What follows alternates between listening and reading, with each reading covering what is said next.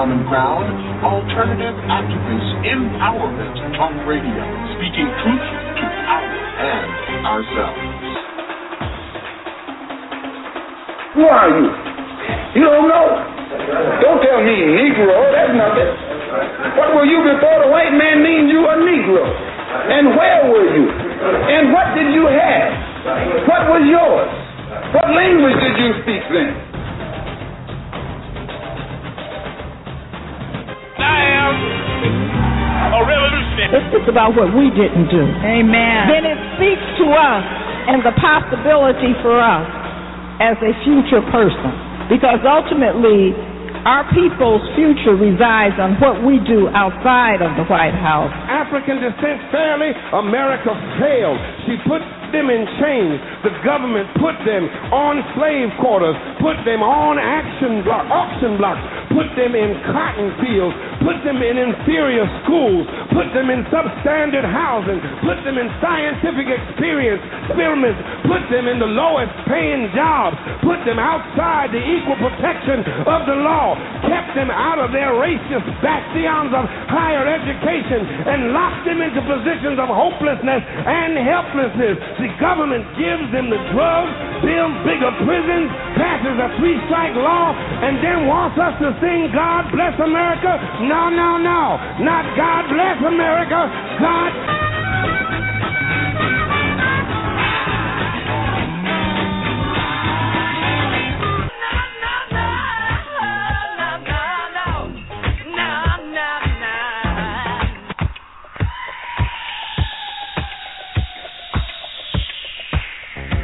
Our Common Ground with Janice Graham. Our Common Ground, speaking truth to power and ourselves. Our Common Ground, a higher ground for discourse, discussion, solutions, and ideas.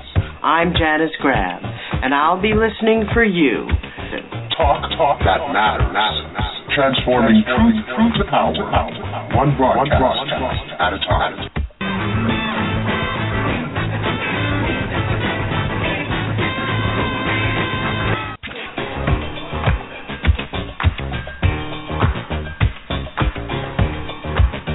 And now to Our Common Ground with Janice Graham.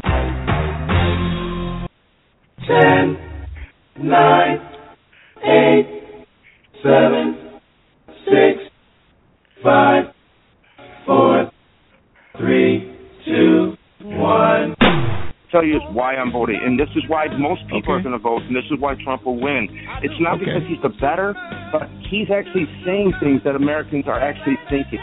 And party is bat crap crazy. I was going to say, it seems like our political process has turned into a Monty Python or Saturday Night Live skit, Bernie is, when's the last time you heard how many people actually knew who he was? It's not just reforming police departments. It's not only doing away with minimum sentencing, but it is also taking a hard look at the so-called war on drugs, which has destroyed many people's lives.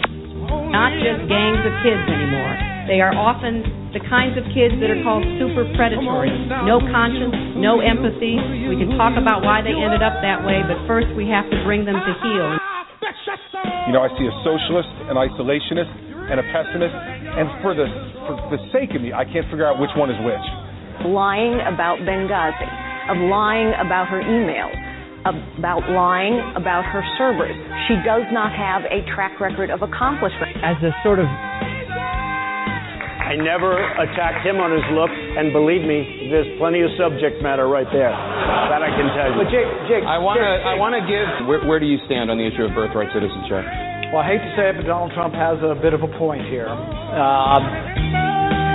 The way you say that. I got about 4 minutes left, debate. I'm going to get my question right now. I appreciate it, Jeb. I'm all for you. Let me tell you how that. Moving on. Let me tell you how Senator that. Paul, I've got a question for you. So you don't actually want to hear the answer, John? Senator Paul, you don't want to hear the answer. You just want to hear the insult. You used your time on something else. Senator Paul, you're not interested in an answer. John, do a deal. Senator Paul. Although crop, you don't owe me triple tax, and you had no crops at all, you don't owe me no tax. So there must be something inherently fair about that. 15% still leaves you with a $1.1 trillion hole. You also have to do some strategic cutting. You'd have to cut government by about 40% to make it work with a $1.1 trillion.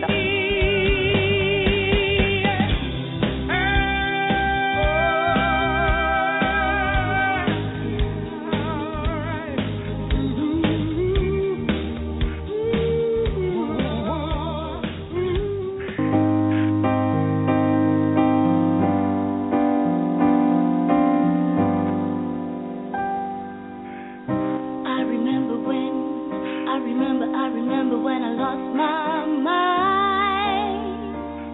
There was something so special about that place. Even your emotions had an echo. Transforming truth to power, one broadcast at a time. Ooh, does that make me crazy? Does that make me crazy? You're listening to Our Common Ground with Janice Graham.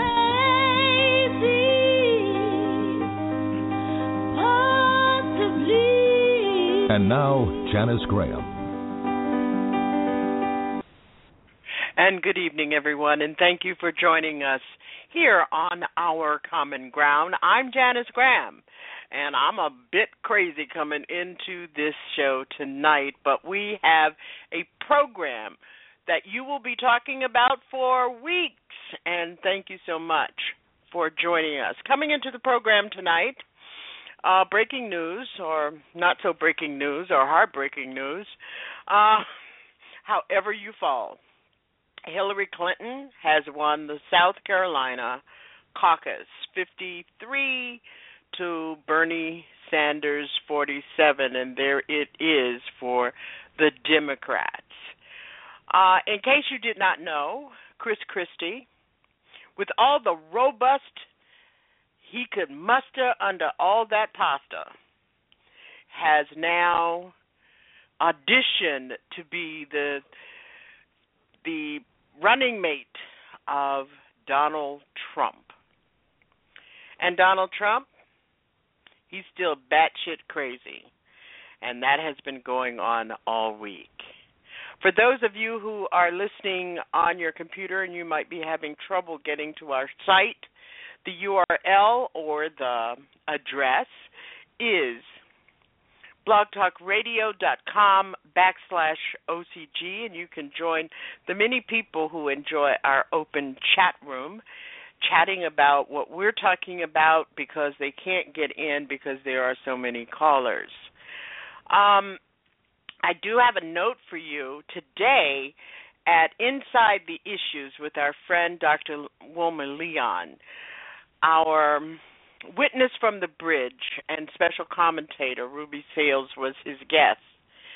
And if you have not heard that show and you do have the devices and the hookup to be able to hear Inside the Issues, go on demand and listen to it. It is a wonderful, wonderful set of discussions and ideas about where we are in this country as a people. We want to also remind you that we have some hellified programs, and every one of these programs are archived at Our Common Ground. So we urge you to come to our live studios at Blog Talk Radio and find the program that you missed.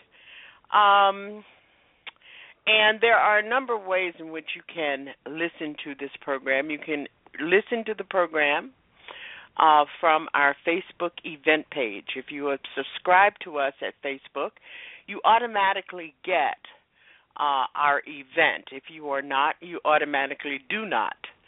And we would ask you and be very grateful if you would subscribe to our Facebook page, which is OCG Talk. And you can also find a player on our website at ourcommonground.com that will provide you archives as well as the live show, and they are in chronological order on that player. So those are the ways, and this is how we come into this program. Let me tell you a bit about what we're going to do tonight. It's open mic Saturday night, and if you have been with us before on open mic Saturday night, you know it really isn't a crazy, you call me up and start talking about horse manure or how to seed, irrigate your garden. Here at Our Common Ground, open mic Saturday night is pretty structured. I bring to the table my own agenda, which tonight I want to talk about the 2016 presidential election. I also want to talk about the issue of the Supreme Court nomination that the president is expected to make. I want to talk about black support for Hillary Clinton as well as for Bernie Sanders, because you know we are all Democrats and we are all in it for whatever crazy reason. We have decided that we have made our investment with a party that does not serve us well, and we can talk about that. I'm throwing in voter registration and suppression. Because I think that if we don't get started now, we're going to end up with President Donald Trump in November, because get out the vote is very important after we sort out who we're going to vote for. And as my dear brother, Alpha of the Alpha Show at TruthWorks Network is always saying, where are you going to go? So how do we make it better where we're going to go?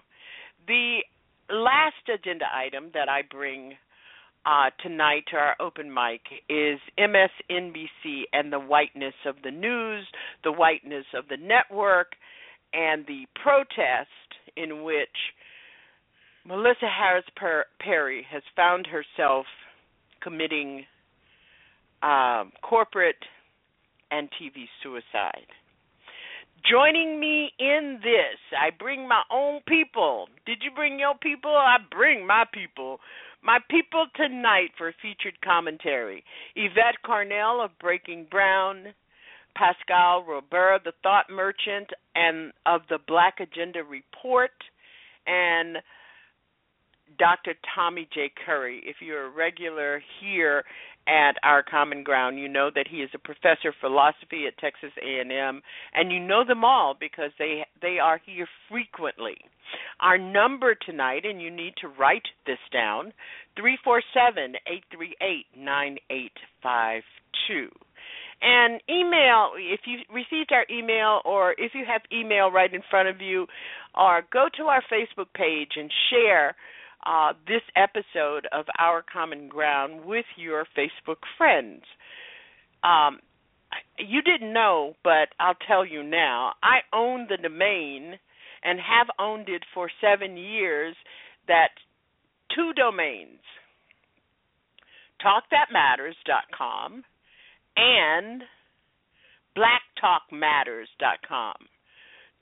Talk That Matters I've had probably for about 15 years now, but Black Talk Matters I've had for 9 years, and I'm going to start using it. I don't know, all these websites. We need people to support this broadcast by doing some volunteer stuff, and we would be quite thankful.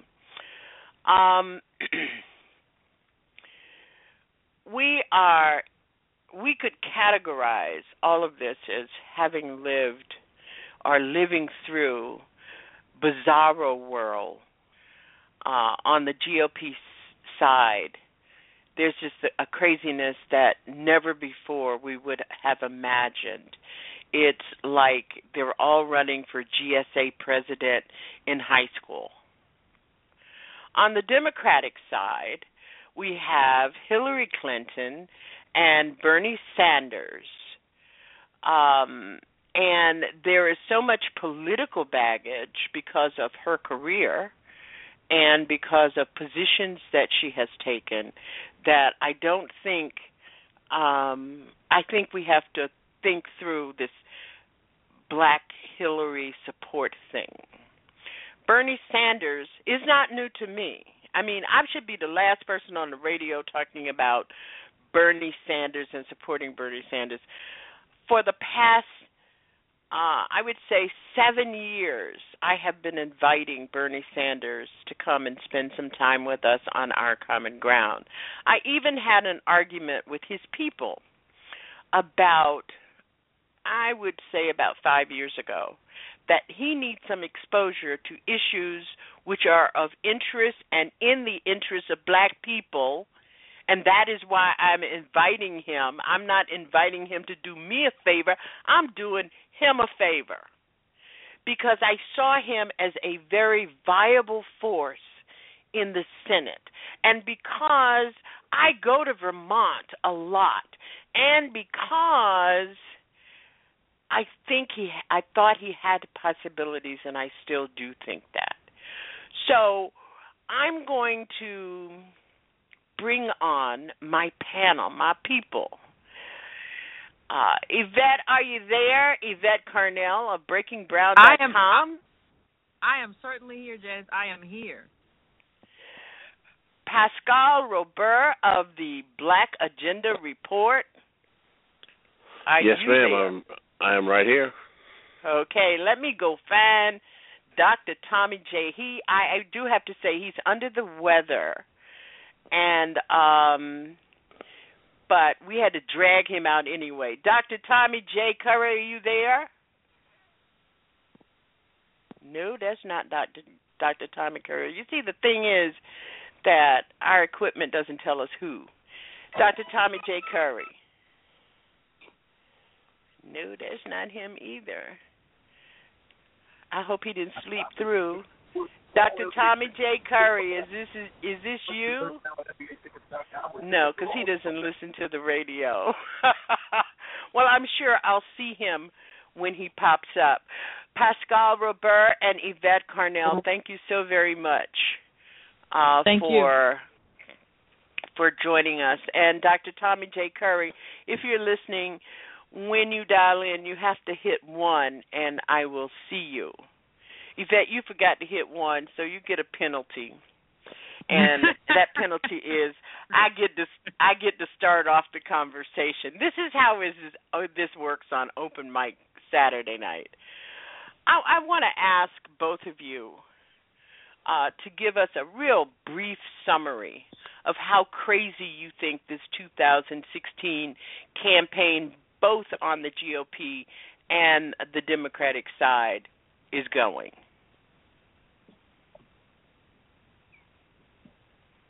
Y'all don't talk. Would you like me to go now. first? Yeah, Yvette. Why don't we go with you first? Well, I think I wouldn't necessarily. I understand your introduction and how you framed it, but I wouldn't necessarily say it's crazy. I think what you're seeing is that a lot of people, the voters, understand that there's something wrong, there's something amiss, there's something broken in our political system, and they don't know what to fix it, what to do to fix it. So you have a lot of people who are saying, I am rejecting as best I can the status quo. So you have Donald Trump, who is a businessman, and business people in this country are deified. They're we build mythology around business people. And he says a lot of things that are true. And you have Bernie Sanders on the other side, who is probably as far left as you can be and still be an establishment politician.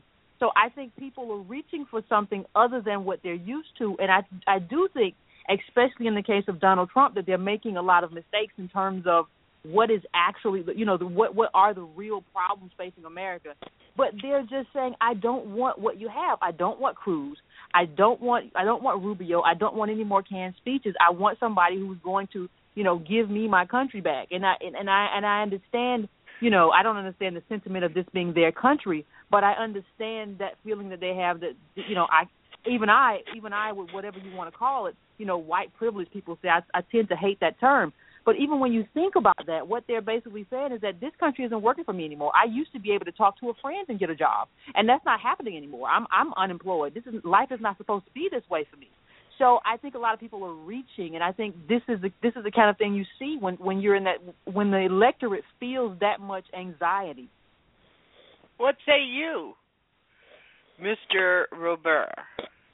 I actually agree with Yvette quite significantly. I actually don't think that what we're seeing is a product of the election being crazy or people going crazy. I think that what we're seeing is a fundamental product of the economic reality that the United States is in right now, in that we are in a very precarious phase of late capitalism in American society, where basically with the advent of digital technology and international trade agreements and deindustrialization, we are moving to a post-labor American society, in that we basically are having both the technological advances as well as the actual trade agreements that are outsourcing labor in the American economy to the point where we now have 51% of Americans who are making less than $30,000 a year.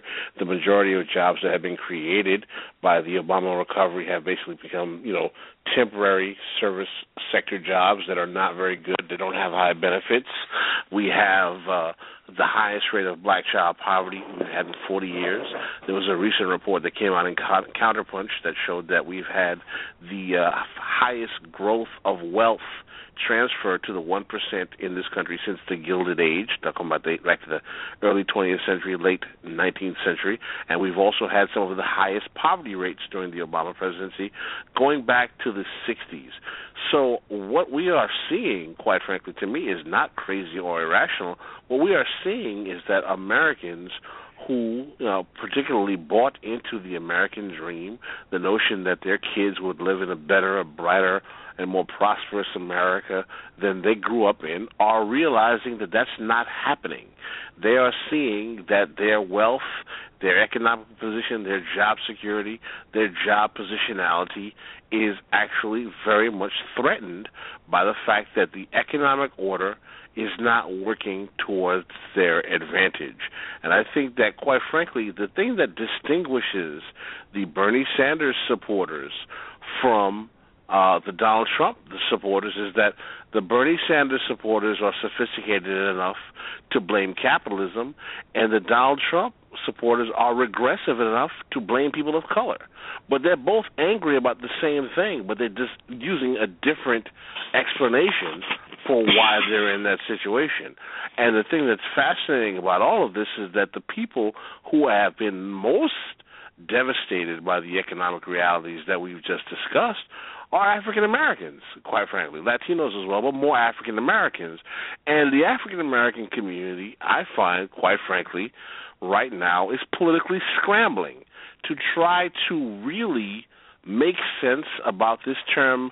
I use this term several times. Janice, I've shared it with you, and Yvette and I talk about what I call the reckoning. And the reckoning is coming. The reckoning is pretty much here now, but it's coming. And what is the reckoning? The reckoning is this, is very simple to me. African Americans, black people, gave over 95% of their electoral support at their highest voter turnout between 2012 and 2008 to the first black president. In exchange for that, we had our historically black colleges and universities devastated, highest black child poverty rate in 40 years. We had some minority business and development agencies shut down. We had the sequester that basically gutted social services for poor black people. We had an $8 billion cut to food stamps. So all that being said, where are we now with our allegiance to the Democratic Party after coming out of this presidency that we supported with over 95%? And who exactly is going to be the next president that's going to be able to rectify this chasm, this economic chasm that we are in the people after we've given all of this allegiance to this president who allegedly had this racial kinship for us? And who are we to blame for not putting any pressure on this administration and giving it a pass for not demanding any policy that targeted our community? And that's all part of the reckoning. And the reckoning is coming because now what you have is a neo-fascist Republican Party. Let's make this clear. The Republican Party right now in the 21st century right now is a neo-fascist party. And I have something to tell people. If you think Donald Trump is the worst thing you have to worry about in the Republican primary, you're sadly mistaken. Because this is my philosophy when it comes to Republicans. Donald Trump is just talking the things that Ted Cruz and Marco Rubio believe, quite frankly. That's the way I look at it. He is saying what they believe. So if we really think that Trump is the monster here, I really think that people need to think again, because I look at the whole Republican constellation as crypto-fascist, and I don't think the Democrats are any better, quite frankly. I think that Hillary Clinton is basically going to implement a mercenary foreign policy. I don't think she's going to make any of the promises she's promising to black people. And I think she's going to be another Wall Street puppet who's going to take us into World War III. So that's how I look at the political constellation as it is right now. Dr. Tommy J. Curry has joined us, and we appreciate that he's a little under the weather, and he's joining us. Dr. C, what say you about this craziness? I mean, I think Pascal and Yvette have it right. I mean, you know, for years we've been talking about the kind of failure of the economic state and division between white America, right? I mean, you know, before I've talked about this in terms of the niggerization of white America. And, I mean, this is the reaction that we get with Trump supporters. I mean, Trump is running a platform that wants to take America back. He wants America to be white again. This is the Republican Party. This kind of political ideology is the same thing we saw around Reconstruction. It's what birthed Jim Crow and the kind of reactionism that we generally associate with the KKK, et cetera. So it's not surprising. Any student of history understands that any progress, be it material or symbolic, for racialized groups is always met with a form of backlash. King understood this as well. So I think the question that we have to ask in the 21st century, especially since we want to say that we're progressive-minded black people today, since, you know, we have Black Lives Matter, but that's a different story, is that in a world where we're pushing for civil rights, or at least the pretense of people recognizing us as if we're pushing for civil rights, what's the environment that brings this about? So we've had increased police shootings, we've had increased black unemployment, we have an increase in black poverty, we have an increase in black underemployment, and at the same time we're doing this, we have a very peculiar vying for the black vote by the Democratic Party. Now notice the difference. I think what you see with Trump is the realization of a platform on what Romney couldn't do in the last election, which is win on the white vote. So what Trump is trying to do is take all the white disdain, all the social negativity, the downward mobility of a lot of middle class whites into lower class whites, right? I think all of that becomes the basis for, you know, what he's pretty much running on, which is white nationalism. The idea that we make America great again by making it a better, stronger, more militaristic white republic. Now, in that environment, though, the question that I think black people have yet again failed to ask is, if you have public pressure and sentiment to do so, then what does that mean for the social environment where you want to pretend that you're advocating for more civil rights? In other words, think about what happened in Mizzou, right? Mizzou, you have huge demonstrations. What do? They cut the budget. They cut the budget for the school. So there's a certain, incompatibility between the vision of a post-Obama civil rights era, Black Lives Matter, et cetera, and then what's coming in terms of the tide of white public sentiment and a growing kind of white nativism. And I think, yet again, we're misreading the signs because we're interested in how black people are now talking about or trying to be recognized by mainstream white America in terms of hands up, don't shoot, Black Lives Matter, Project Zero. I heard, the guy with the blue jacket is running for mayor now. Yeah, I didn't want to say his name, so I just called him the guy in the blue jacket. He was running for mayor. So what do these things mean, right? These are reformist policies. These are reformist ideas. In a very scary way, it's actually social and political mobility off of the back of lower-class black people who are being killed and slaughtered by a police state. And these things just feed into the very basic conditions that we're dealing with, which is increasing white nationalism, a kind of nativism, and a rise of white supremacy that doesn't want to take the kind of class disparities between the divisions or the representation you see in Black Lives Matter and then working-class black people who are actually suffering, being incarcerated and killed. So I don't see a lot of viability for a new black politics based on kind of this representational race ideology that doesn't have a serious analysis of both political economy and a historical grounding, which is this is what happens. Like, you can't really believe that these protests are not going to increase white repression and white backlash. So in that world where you have a new election coming about and you have Hillary Clinton, Bernie Sanders, and Trump, what's the possibilities that you have to even address black matters? Right? I mean, even Bernie's he's given I think he's going to have better policies. They're going to target black people. but you're not going to have any race-conscious presidency in the way that many activists and commentators are suggesting is going to come about. It's just not going to happen in this environment. So the question becomes, and last week we had Dr. Lester Spence with us to talk about the neoliberal turn in black politics. I want to ask a basic question. I want to start with asking Pascal Robert if he will respond, and then we'll go to Yvette, and then to you, Dr. Curry. I want to ask the question, what are our black politics today? We've got a black caucus who just endorsed a candidate who is like Swiss cheese in terms of holes that we can put in her background, in her resume, that are just detrimental to black people. Let's start with you, Dr. Robert, the thought merchant, Pascal Robert. Well, to answer your question in terms of where our black politics are, I think that our black politics, sadly, are suffering from certain institutional problems that we've had since the end of the civil rights era and the black power era, which is the rise of the black political class. And what basically we have is that we still have brokerage politics in the black community. What does that mean? What does brokerage politics mean? What that means is that we have basically elite college-educated people who speak as the voice of the masses of black people to the white power structure, but they are brokering their interests and their protection and their patronage before they're broken in the interests of the majority of the black community. And the institutions that we at the Black Agenda Report call this class of people the Black Men's Leadership class.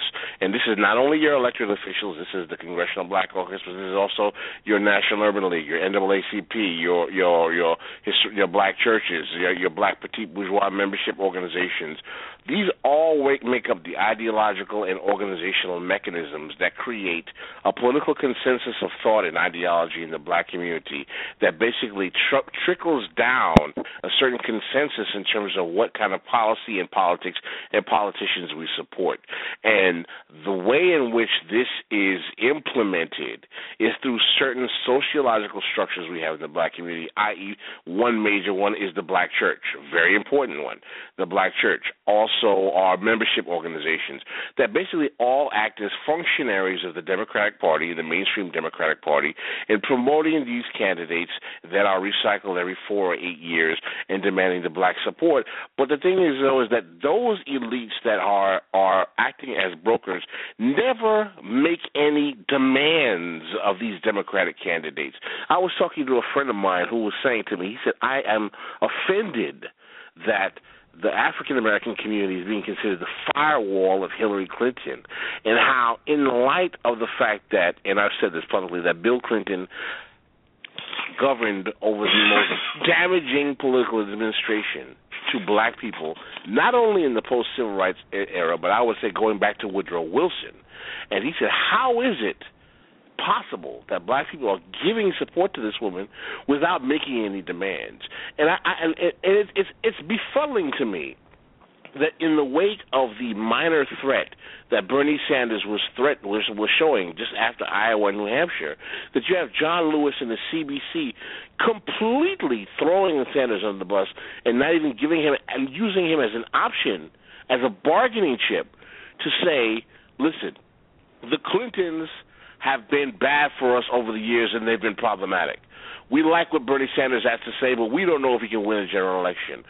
We are not going to, as a community, endorse anyone, but we are going to require that we have almost a quid pro quo level demand. I mean, in other words, we want policy, almost contractual level policy agreements between these two candidates to bring forth an agenda of, I want to be able to say that Hillary Clinton has signed in this kind of memorandum of understanding that she's going to implement X, Y, Z in 100 days, to the point where it's never going to be, but it's almost legally actionable for us to say that you betrayed your promise.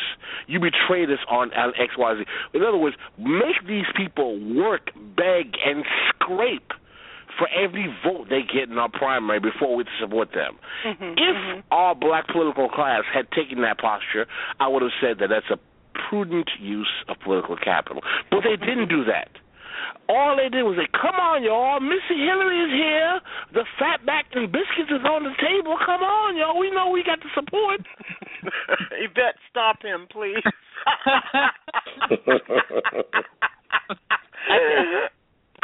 He is on a roll. Yvette, I'm going to ask you to comment and to respond on what Pascal has had to say, but also, do you agree that this? I love the way that Pascal puts it in that there has to be a reckoning. I think that there were too few people calling John Lewis to task on his comments about Bernie Sanders and his history with the civil rights movement and who gives a damn. I don't care that Bernie Sanders was arrested or whatever John Lewis was talking about. But I do care that pretty consistently, more consistently than any member of the U.S. Senate, he has operated on issues that are in our interests. I can't say that about Bernie Sanders, but let me hear what you have to say. Well, here's the thing. I made this point to someone earlier. Someone earlier brought up the comment that Bernie Sanders made during the NPR interview, and they tried to ask Bernie Sanders about racial inequality, and he said, I don't want to do the demographic stuff, and someone said, see, he's very dismissive of our issues, and I said, the way I look at Bernie Sanders, and I have never come out as a Sanders supporter. I have come out as a person who is opposed to the Clintons, and any stumbling block that you can put in their way, I'm in favor of. But when we talk about that interview, though, that he did, I think Bernie Sanders is the kind of guy, if you tell him that Forrest Whitaker was at the sandwich shop and he got frisked and he got racially profiled, I don't think Bernie Sanders really cares. I don't think that's his issue. I think his issue is let's deal with income inequality. That's what I'm fixated on. In terms of what Pascal talks about in terms of the reckoning, I think he's absolutely true. I'm not even a person who watches Game of Thrones, but I know that winter is coming. Okay, this has to happen. When you saw John Lewis get on that stage and do what he did, I never saw him. I was there. When you saw that, you knew that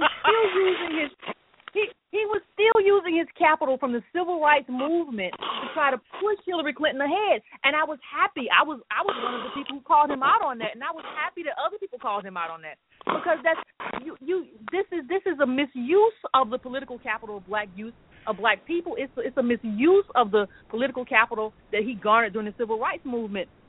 And this morning, I'm watching CNN, and I see this black mayor of Columbia, South Carolina, and he talks about how he wrote a letter to his daughters, and he says about wages and women making less money than men, and this is going to be the importance of Hillary Clinton. And I'm just astonished, because the most important issue affecting black people is being broke.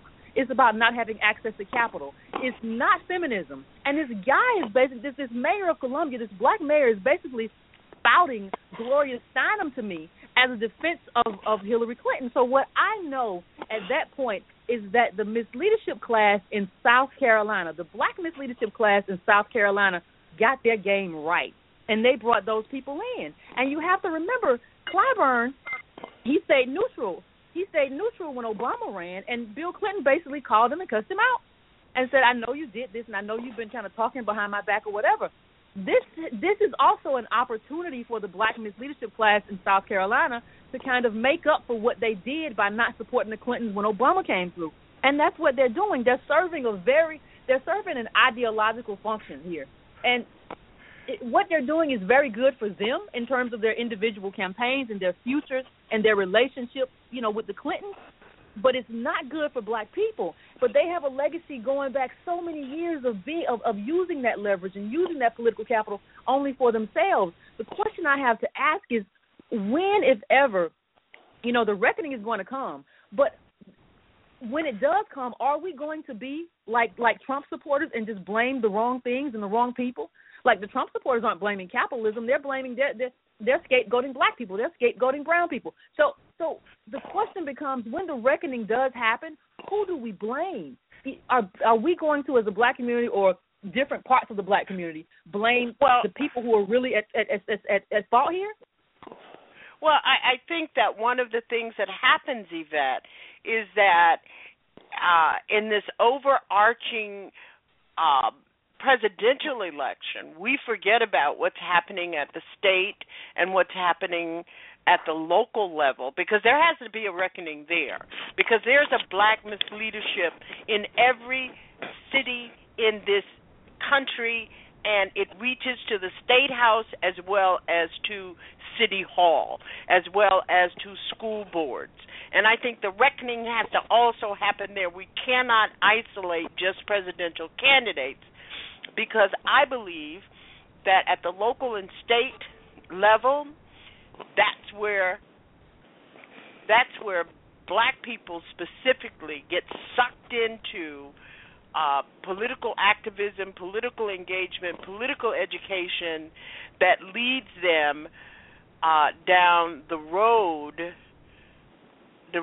road. Dr. Tommy Curry, jump on in here now, and Pascal, you're going to have to keep still. No, look, I'm enjoying the commentary. I think, I think one of the dangers is that we forget that when we talk about black political attitudes, that for the most part, black people really do see themselves as political only in reaction to. So, and here's what I mean by that. So we're all political now because we have marches, we have Black Lives Matter, it's a presidential candidate season. Everybody's putting in, their kind of ideological bid either for Hillary Clinton or for Bernie Sanders. We're manipulating black symbols of civil rights triumphs to say that, Hillary's been on the side of black people, which nothing could be farther from the truth. I mean, when you think about even I was watching the documentary on the myth of the super predator with Diallo, and I think that when you look at how that was manipulated by the Clinton administration, especially with the crime bill and, the rise in incarceration, there's no way that we can even begin to articulate the kinds of negative consequences that came about because of that bill and because of their kind of political activism, which was vying for white votes and white popularity. So when we look at the generational reverberations of Clintons in the black community, we're talking not only about mass incarceration, not only about militarization of the police to back that up, but we're talking about the very real destruction of black families and neighborhoods, which are the economic infrastructure of black communities all across the nation. So when we talk about the political consciousness of black people, that's what we have to push. We can't just talk about whether or not they're ideologically compatible with Hillary or Bernie and reactionary against Trump. We can't talk about if they get upset because black boys are getting killed without understanding the kind of infrastructure behind that. Right, and what happens is a lot of this kind of disdain and rage gets taken up. I call it Twitter logic, because we just talk about intersectional feminism, or we talk about intersectionality, or these kind of progressive black politics. The fundamental question is whether or not the black publics understand that the infrastructure that's sustained under Hillary and that's going to definitely come about and be modernized under Trump actually put black people on the chopping block. Because they're poor, because they live in places that are going to have higher rates of poverty and crime, that means that the types of policies needed to focus on them, if they're not race-specific, are going to have to be class-specific. So whether or not people want to, remember who marched for the civil rights in the 1960s or came about in the 1970s, that's the question that the black public has to answer. And that's not the question that's being posed by any of our commentators. Our commentators are still trapped in this kind of neoliberal identity politics ideology. Very important distinction. Yeah. Yes. Yeah. Well, did Sanders do X? does Hillary Clinton support black people? Well, she's a white woman, so somehow we've conflated the idea of her being a woman with her somehow having care for black people as a minority. And this is the neoliberal conflation, that somehow because she's not a white man, that she's friendlier to black people because of that simple biological fact, when historically nothing is farther from the truth. White women have historically been some of the most repressive, most, horrible people to black people. The civil rights, the evidence from the civil rights, who benefited from affirmative action, directly shows that there is a political and economic competition with the rights of minorities, as much as they want to disown that. So when the black community asks itself that question, we don't have to ask or depend on the rhetoric of Hillary Clinton. We have to look at what are the policies and who is she trying to benefit. Because if she's bolstering middle-class, educated white women, if she's bolstering the military-industrial complex, if she's bolstering the upper middle-class white people, that's going to trade off with us. That's going to trade off with our interests. That's going to put us on the chopping block. No matter how many times she apologizes for what she did, 10, 20 years ago, the reality of the situation is the same. The infrastructure, the households, and the opportunities for black social mobility and uplift in this country has been devastated by things that she endorsed. Mythologies like the super predator that she's endorsed, right? And there's no way to undo that harm. And if we have a black public and black intellectuals too, these what do they call themselves, public intellectuals, these black public intellectuals that are just buying into the Hillary Clinton banter because that promises them social mobility. They're the next Melissa Harris Perry if they ride this bandwagon out to the election. That's extremely devastating for how we're educating college-educated and voting black people. Because what we need to focus on is, can Hillary Clinton actually address the kind of inequities that she created by supporting the criminalization of black people? I think overwhelmingly the answer to that question is no. So then we have to say, can Bernie Sanders' policies do it? Probably not, but he at least tries to address certain kinds of economic inequities, right? This is not going to be a situation where we could vote for our ideology or our identity politic and the world becomes a better place. Us being moral or being progressive or being, socially mobile Negroes is not going to solve the problem for working class black people. And that's the direction the political commentary has to take. Mhm. And where is it? I want to ask all three of you, and you can jump in here and ask your own questions. But where is that momentum going to come from? It hasn't come from hashtag Black Talk, Black Lives Matter. It's not coming. There's a vacuum and a silence on these issues that's overwhelming, that's troublesome, and problematic. And I know that for each of you, we all have talked together about this whole idea of education and political education and organizing of black people who are willing to make the time and passion investment in I'll be very candid with you. I'll put it on the table. As long as we have college-educated black elites shaping the political discourse of the black community, we are never going to really address the problems of black folk. Less than 23% of black people in this country have a college education. 27% of garbage workers in this country are black men. Okay, black people are more unionized than any other ethnic group in this country. The labor conditions of black people and the working conditions of working class and blue-collar black people are more relevant to the reality of black life than intersectionality or post-structural conversations about white privilege, quite frankly.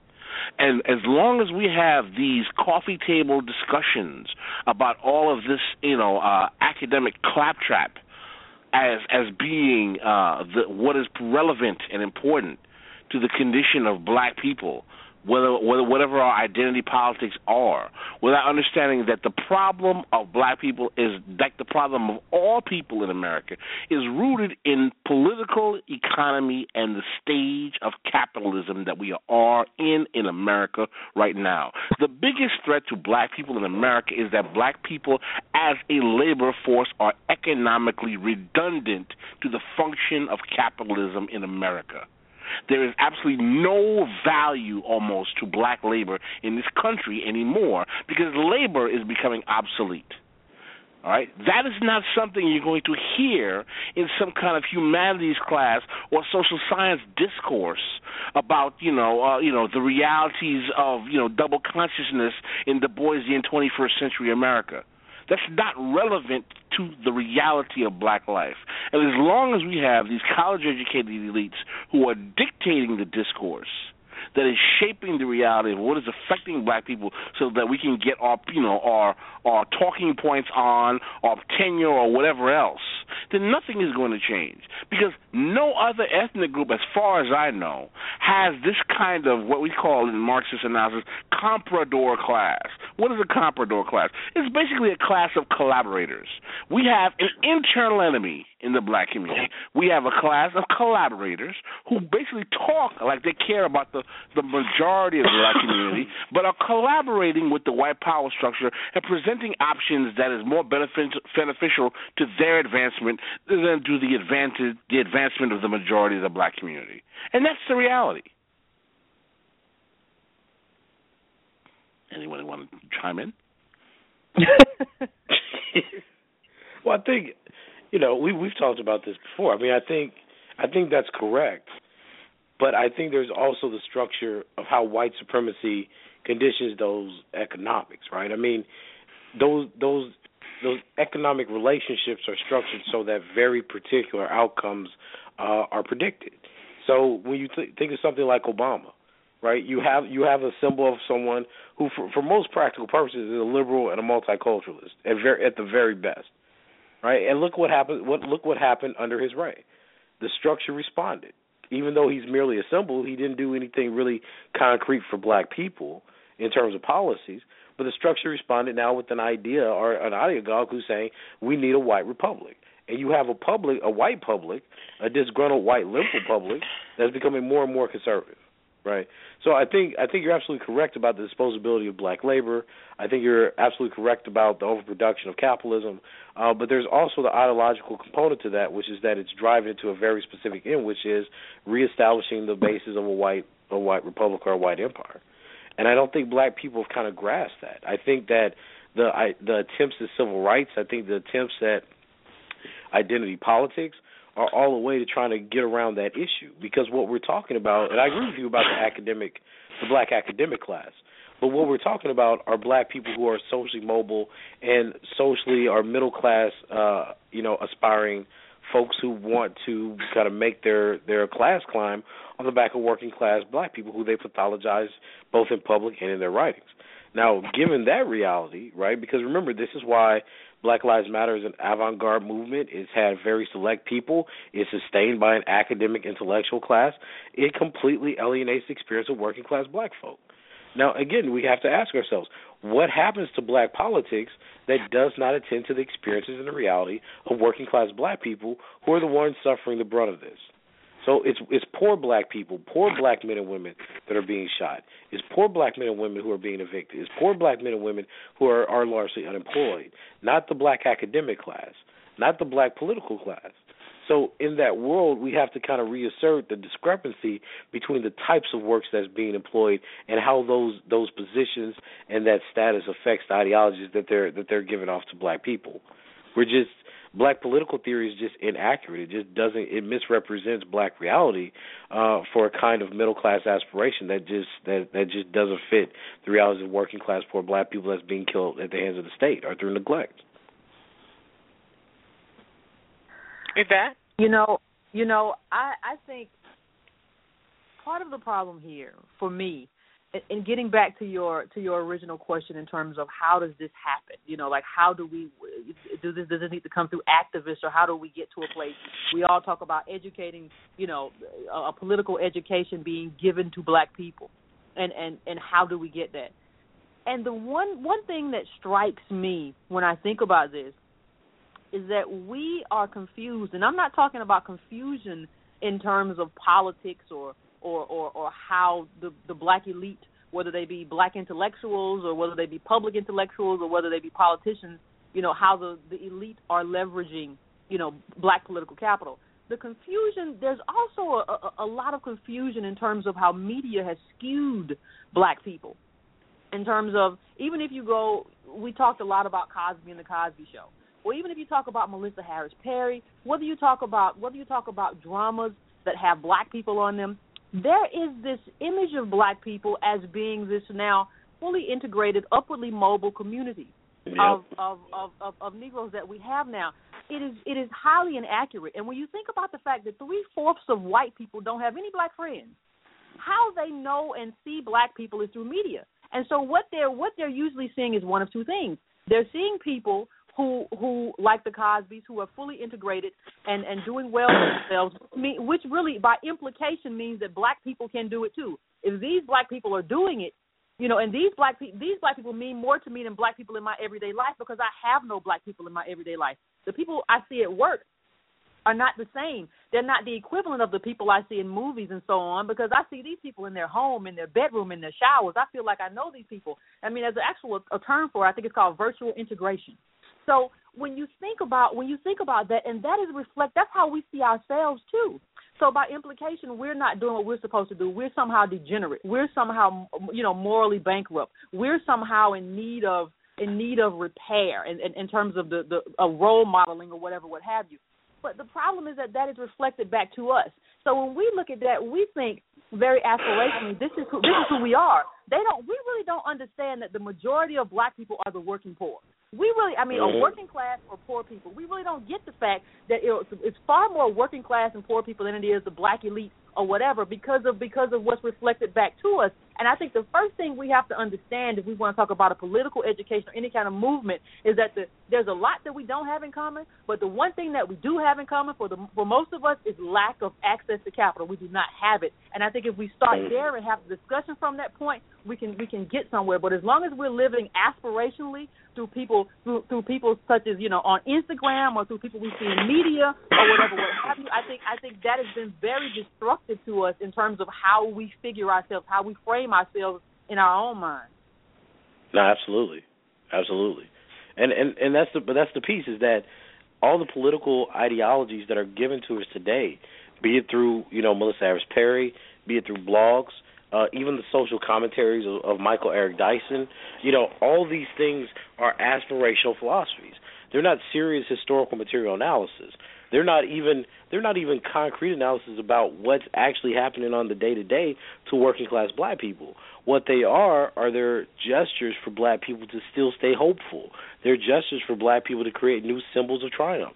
There's gestures to say, hey, every academic now has to support Black Lives Matter because it's at least something, right? That's not how you build political consciousness or awareness about the realities behind, in front of you.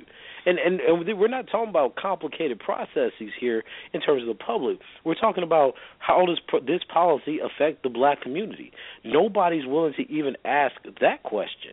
We don't get black public intellectuals writing pieces about here's a policy, here's its effect. Nobody's doing policy comparisons between Bernie Sanders and Hillary Clinton. That's not what we get in terms of the black political side of this election. We're getting stuff about, do they support Black Lives Matter? Do they support this candidate? How is it, that's not a serious analysis of how black people are suffering.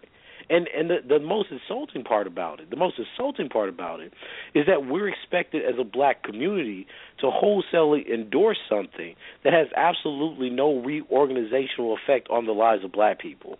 In other words, we're supposed to support candidates because they ideologically align with what we have generally determined to be kind of the Christian progressive notions of black civil rights culture, not whether or not they actually have policies or agendas that situate or alleviate the suffering that black people are actually going through in the 21st century.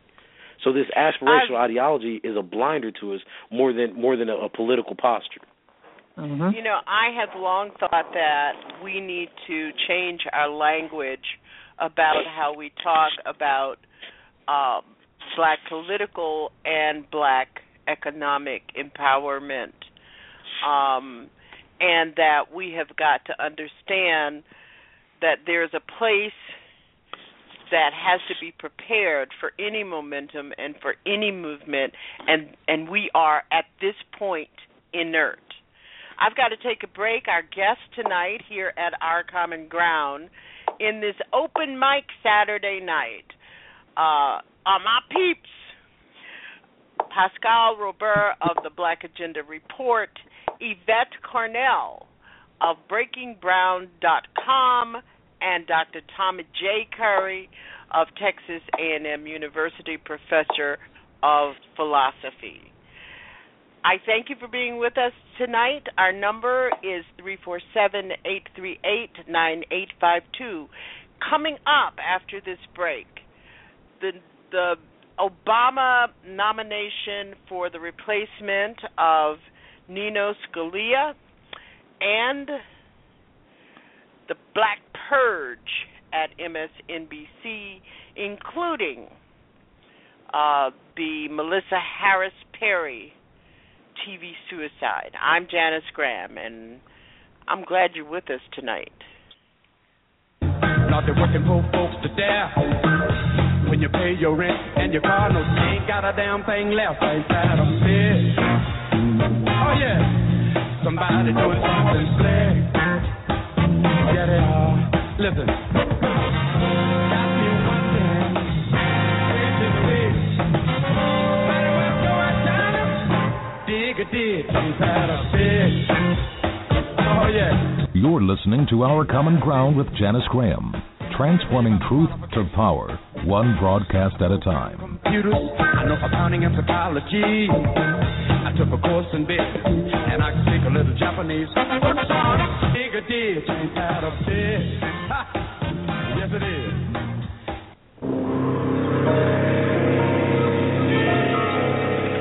Because our society is only as strong as all its individuals, the United Negro College Fund has helped educate thousands of doctors and researchers, but we need more. Thousands of architects and engineers, but we need more. Thousands of teachers and biologists, but we need more. And when disease, injustice, pollution, poverty, and countless other problems threaten to pull us apart, we had better educate every single person who has the potential to solve our problems. And to educate more people, we need more of your help. Give to the United Negro College Fund. With so much at stake, a mind is a terrible thing to waste.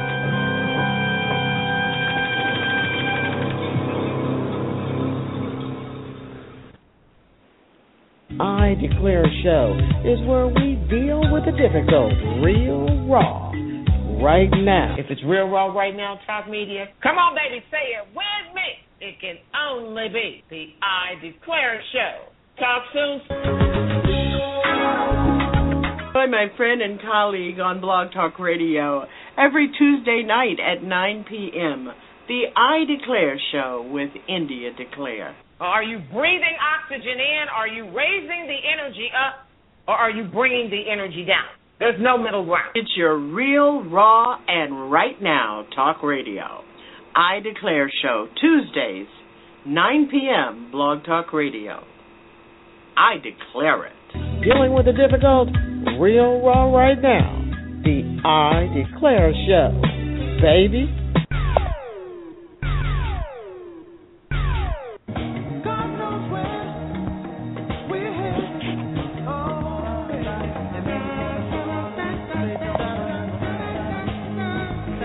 Legacy was going to be getting us out of Iraq, even though those plans had already been put in place by George W. Bush. But okay, he brought us home. So now you have the guy who took us out of Iraq, taking us into Syria.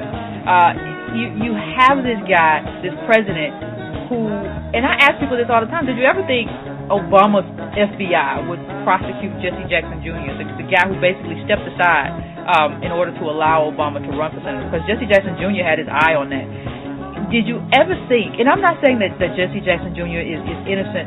I'm not even speaking on that, but just speaking on what you thought at the beginning of this administration. Did you ever think that this would be the administration that added Assata Shakur, Black Panther, back to the FBI's most wanted list? Did you ever think that this would be the administration that allowed banks to get off after systematically targeting the African American community with subprime mortgages and subprime loans to pad AAA rated to pad them as AAA-rated derivatives when really they were trash. So when you look at this, when you look at Obama's legacy and Eric Holder's legacy, black people have fallen behind, and you can't, there's no way now in 2014 to make the case that people were making in 2009. The case that people were making in 2009 was Yvette, wait and see. You know, if you give this guy some time, he's going to do the right thing. If you let him get reelected and he doesn't have to be reelected again, he's going to do the right thing. And what did we get? We got this charity, this My Brother's Keeper, which asked a bunch of white charities to give money to little struggling Negroes. When really and truthfully, the money should be given from the government. If you want to help black boys, you should help them from a government. You are the president. The government, this is what you do. Or at least this is what you advocate for. Because this is why I tell people all the time. People say, well, Yvette, he couldn't do it. He couldn't make it happen. Well, at least fight the good fight. Like, fight the good fight for me. If you fight the good fight and fail, I will still love you. You will still be my dude because you put it out there. But you don't come, black people in this country have been disenfranchised by government, not by charity. So when you're... And now, back to Janice.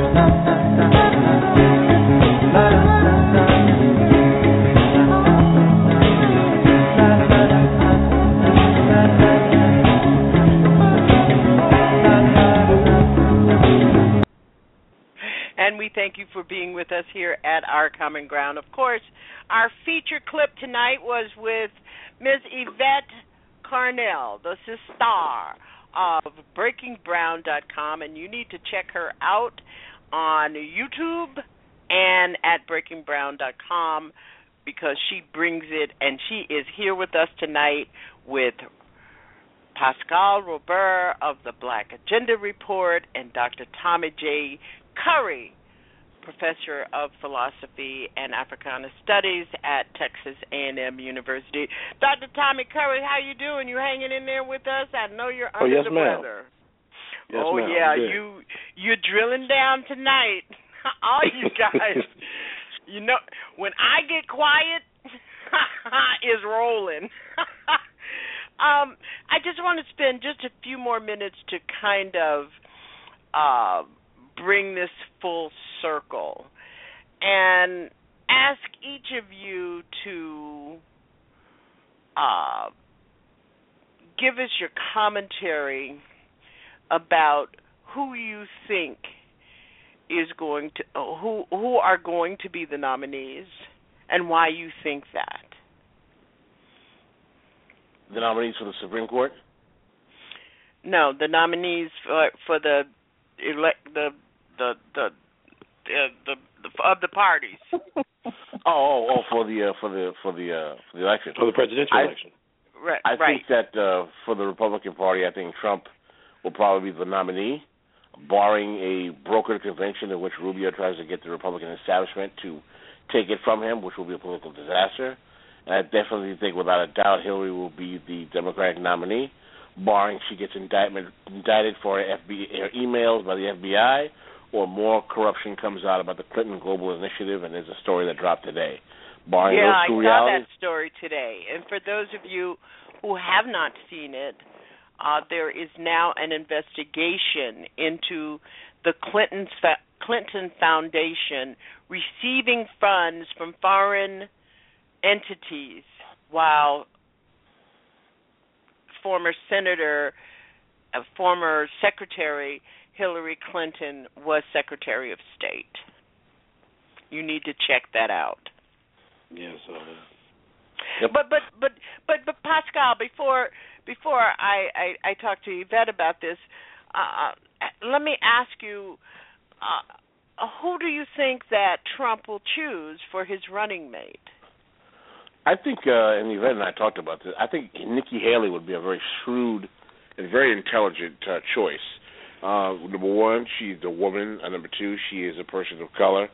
She is from South Carolina. Even though Trump will win that state anyway, but it throws a very interesting kind of identity politics are hot in the age of Obama, and it throws an interesting little identity politics spin into the mix. That he has a woman who's a governor from South Carolina. That will be an interesting pick. If he wants to go to the pragmatic route in terms of securing states, John Kasich, I don't think Kasich would be willing to do it because I think Kasich believes that Trump... announced that if he didn't win South Carolina, he was out. Did he really? Yes, he announced that today. Okay, that's interesting. Well, I think that Kasich, I don't think Kasich would agree to be a VP for Trump because he feels that Trump is such a disrespect to everything the Republican Party should really stand for. I have a feeling that Chris Christie is vying for the job. That would be the worst pick that Trump could make. Chris Christie is equally obnoxious and pugnacious and truculent as Trump is, if not more so. And I think I love that word, truculent. Yeah, I think that the combination of having two New York City, New Jersey, good old boy types would just be too much for America. It's like Goodfellas in the White House. I don't think people can be able to handle that. So I think he needs to find someone who can temper all of that boisterous posturing that he has, and I think Nikki Haley does that very well. Do you think that the president will, while I have you, not that you're going anywhere, but do you think the president will be making a SCOTUS nomination, and who do you surmise it might be?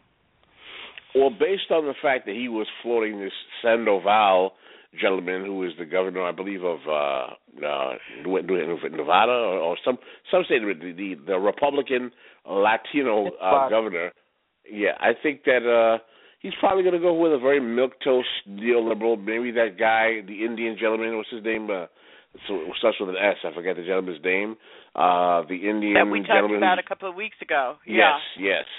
I don't think that Obama's going to be bold and do what would be politically good for the Democrats in the election, which would be to nominate a black woman, have her get rejected, and use that as political capital to drive up black voter turnout and give Hillary a good talking point. I don't think he's going to do that. I think he actually is going to try. I'll send him the email tomorrow because that would be the most politically prudent thing to do. Because otherwise, I think the Democrats are going to be, excuse me, I hope you don't have children in the room. If you have children in the room, cover their ears right now. They will be holding their dick. Ooh. Janice. I'm telling you. As we say in French, quel langage. Because they will not be able to match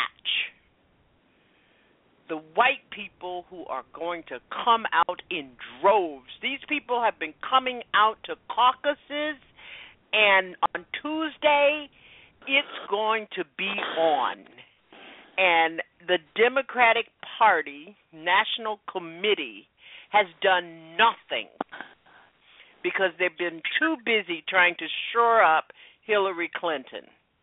Yeah, they actually, the DNC has intentionally suppressed voter turnout and registration out of fear that new and younger voters would support Sanders instead of Hillary. That's right. Intentionally. What about you, Yvette? What do you think is going to happen? Well, I think Pascal is right in terms of who our nominees are going to be. I think the insurgency in the Republican Party is strong enough. We've seen that to push Trump through to the nomination. It's not strong enough in the Democratic Party to push Sanders anywhere. You know, so I think that's where we are. And I would also agree. I thought everybody was insane when they started talking about Chris Christie being a potential nominee. You know, Trump needs to be softened. He doesn't need to be hardened. So, you know, and I think that would actually people you know wonder if he's taking a chance by kind of bringing on Nikki Haley and just angering people like Ann Coulter, who are people who are just racist across the board, even regardless of ideology. And I say, listen, what this sets up for Trump if he picks her is for the Republican Party to make history. Right, because she comes from the space that presidential nominees normally come from. They normally, you know, are governors of states. They run states. That's where they come from. And so she is then set up to run for president and make history. Because I think the Republicans would like that. They would like to do that, you know, in terms of countering the effect of Obama and countering this idea that they're white and have their own little identitarian, you know, in the White House to carry through, you know, policies that are detrimental to people who look like Nikki Haley. So I definitely think that's where we're headed in terms of where this election is going. Mhm. Tommy, what say you?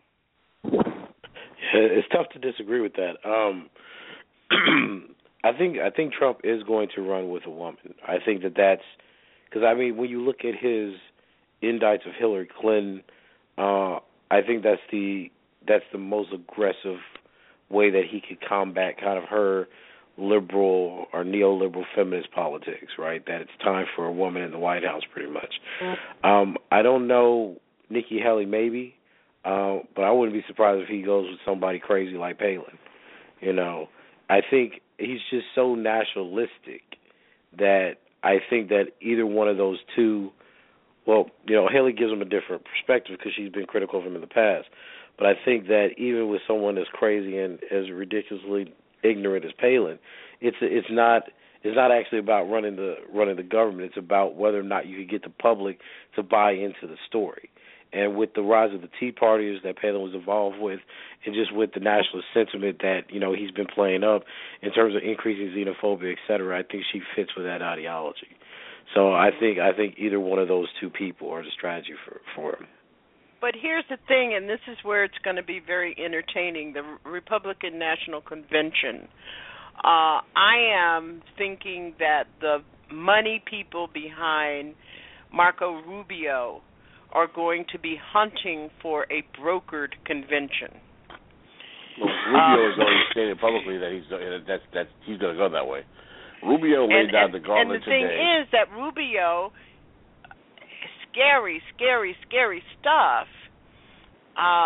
The whole idea that there might be a president or could be a President Rubio,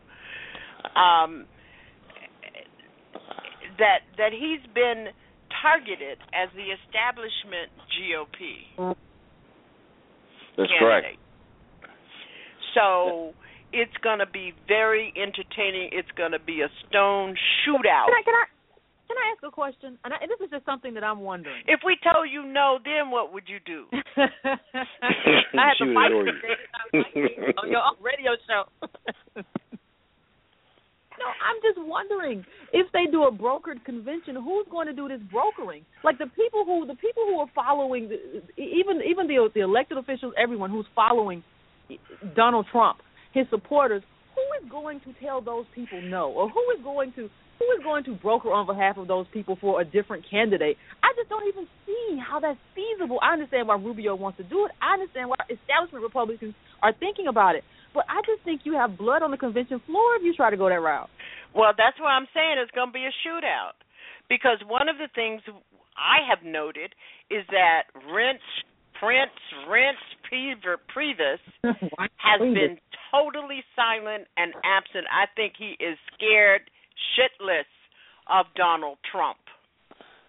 He won't say anything about the GOP because he's afraid he might offend Donald Trump. And who's going to broker it? The people who have given millions of dollars. Then you have an insurrection. That's right, millions of dollars, because I don't think that the Bush family legacy is going to go down in flames like this. I really don't. I think there's going to be some kind of Bush component in all of this. We are off schedule, and we've got calls, and I want to ask our callers, stay on the content that's already been here. We're not talking about the tornadoes in the Southwest today. We are talking about what the panel has talked about. If you have a comment or a question for them, I'm good with you. Otherwise, we don't have the time. 404, you're on the air with my people. Hey, good afternoon, evening there, my people. Hey, I got two questions. Yeah, you one of my people too. No, but this I kind of keep it under wraps. This Big West. I always real quick. But I got two questions. Are y'all familiar with this group called I Am One of the Million Black Conscious Voters and Contributors? And the next question is, y'all was talking about the working class. See, do y'all know that by 2020, I think, Anybody that's making less than $12 an hour, they will be replaced with robots. See, I'm an electrician, so I'm up there in the money a little bit. I'm just feeling sorry for my people that's making less than $12 an hour. They will be replaced by robotics, man. Okay, that's my 2 questions. Okay, thank you, Big West. Good to hear from you. Let's get an answer. I don't know anything about that. I am familiar with that movement. It actually comes out of Pennsylvania. Those brothers who have that show, Time for Awakening. They have this 1 million conscious voters program to organize 1 million black registered voters to basically effectively use their politics in this election, in this particular election era. I don't know exactly where they're going with that, but I do know that I've heard of that movement. In terms of the robotics, I think it's interesting. It may sound kind of facetious, but the gentleman is actually correct. There's a very, very popular book that's being circulated it's called The Rise of the Robots. And even Bill Gates talked about this book.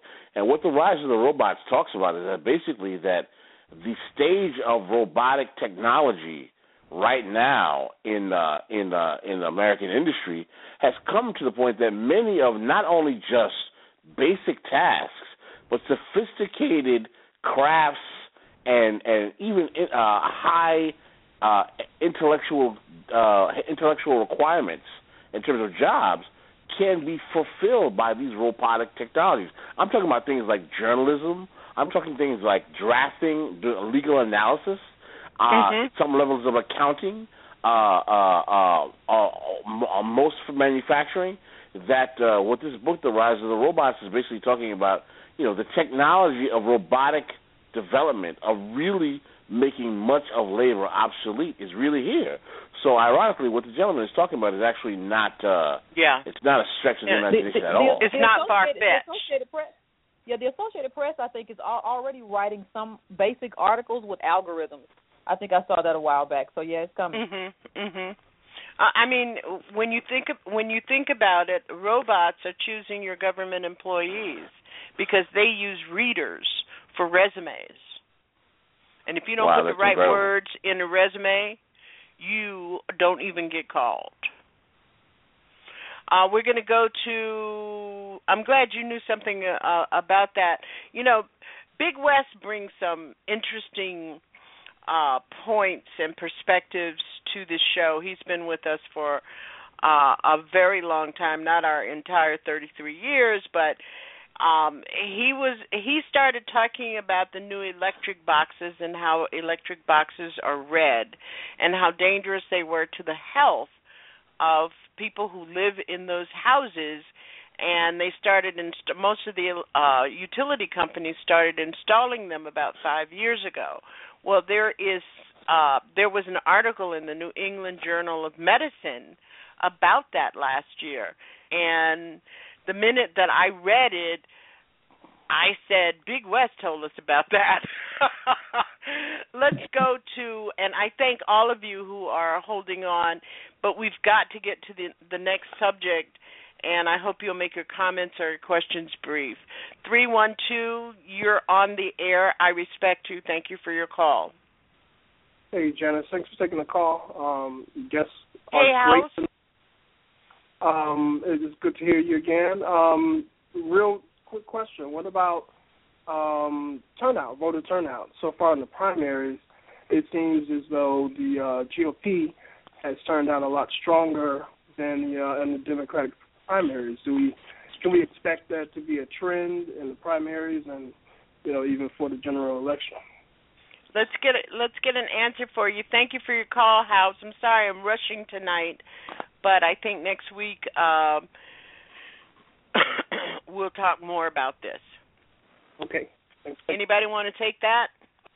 Well, he's definitely right again that according to the first 3 or 4 states of the primaries, Democratic Party turnout was down anywhere between 15 to 25%, and Republican turnout was up anywhere between 25 and over 40%. I did see, according to South Carolina primary data tonight, that the black voter turnout was higher than expected. I don't know if it set records, but I'm not sure. But it's overall, in terms of Republican participation, their participation in the primaries has definitely been much more energized than the Democratic Party in these primaries. And if you compound that with the reality that the Democrats are not registering voters in the same numbers, in the numbers that they need to really combat this reality, I think it's a very precarious situation for the Democratic Party. And I'll be very candid with you. I don't see it being a total impossibility that even Donald Trump would be able to beat Hillary Clinton in this election. I'll be very honest. I think her negatives are so high. I think that the black voter turnout is not going to be as energized as people think, even for Trump, because Trump really has been very careful to tap dance around offending black racial sensibilities as much as Latinos. And, I've actually heard some black people who find Trump interesting. And also in light of the fact that Trump is not as offensive in many ways as Rubio or Cruz, I can see many black folk, if not saying they would vote for Trump, but not seeing him as much as the existential threat that many people perceive. And quite frankly, the way I'm looking at this turnout, in the key swing states of North Carolina, Florida, Ohio, Virginia, Colorado, and a few other places, if black people and people of color don't turn out in high numbers, I don't see how the Democrats win those states, and I don't see how they win this election. That's really scary, and the thing is, whether no matter how you feel about Donald Trump, he energizes the people that, he's always talking about us. If you look at the way in which Bernie Sanders and Hillary Clinton, and don't forget, this is Hillary Clinton's second time around. In the second time around is always not the best time, the best round. I think she got her best round when she ran against Barack Obama. And I think in the second time around, she's looking a bit dull. But they both Democratic candidates, they seem to be on the surface self-serving. It's all you can pick up. I'm campaigning from them. With Donald Trump, you don't pick that up. You pick it up that he's trying to inspire the people that he inspires who likes him. And it's very disconcerting. I'm going to go to one more call, and you've got to make it real brief. We got two more things to cover tonight. In my next life, I'll have 3 hours. 646, you're on the air. Hey, BJ, this is Jay. Listen, I'm gonna make this quick. Yvette, I would just like to thank you for your analysis today on Mrs. MHP. You were so on point. I hope people listened so they could get a clue on what's about to happen to this Negro P. It's going to be an absolute slaughter. But let me get to my quick point. I thought that was your point. No. This is the quick point. This is the quick one. Donald Trump, if he wins the presidency, America will go to hell faster than it already is because nobody on the world stage will deal with him. Have a good night, all. Okay, Jay. Thank you. That's the fastest Jay has come through here ever. We're going to switch tables here. Did everybody get to the other table? And start talking about this whole issue of MSNBC and the Black Purge. Here's what I've got. That's for my estimation. You're going to see that, a lot of these people that we trusted to kind of give us commentary and speak from a space of black politics were actually speaking from a place of black identity and actually sort of looking at Obama through a kind of Messiah-like lens, and that's a problem. And I think we don't need that kind of influence in the black community because it hasn't boded well. Said the signifying monkey to the lion one day, hey, there's a great big elephant down the way, going round talking, I'm sorry to say, about your mama in a scandalous way. Yes, he's talking about your mama and your grandma too, and he don't show too much respect to you. Now, you weren't care, and I sure am glad, because what he said about your mama made me mad. From the what is riskier than living poor in America? Seriously, what in the world is riskier than being a poor person in America? I live in a neighborhood. And got away. What I wanted to tell you, the monkey hollers then, is if you fool with me, I'll stick the elephant on you again. The lion just shook his head and said, you jive, if you and your monkey children want to keep alive, up in them trees is where you better stay. And that's where they are to this very day. Signifying monkey, stay up in your tree. You are always lying and signifying, but you better not. And we are going to talk about Melissa Harris Perry. Her TV show is over. With a celebration or a cancellation, but with a tug of war. And that tug of war began with Beyonce. It was Super Bowl Sunday, the previous afternoon. Beyonce surprised her fans by releasing a politically charged, I have to disagree with that, new formation. I am reading from money.cnn.com. The bottom line is that most of you know that on yesterday there was the final stages of the Purge at MSNBC, the Black Purge. Harris Perry won the Beyonce battle but lost the war, which had been raging for months. Now she is on strike, refusing to host until she can return to the substantive, meaningful, and autonomous work that she saw herself doing at MSNBC with the MHP show. On January 31st, she awkwardly co-hosted her own show from Iowa ahead of the caucuses there the following week, Super Bowl weekend.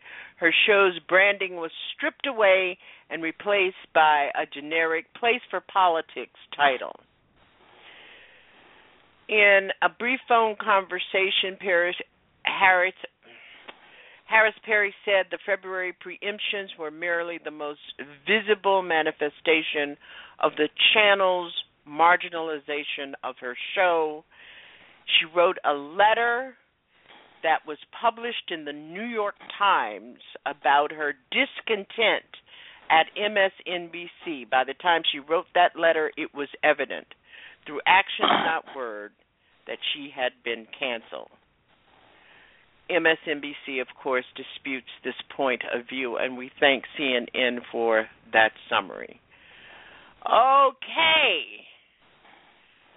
So where are we? The dark days of the Negro Whisperers have come. I mean, first there was Al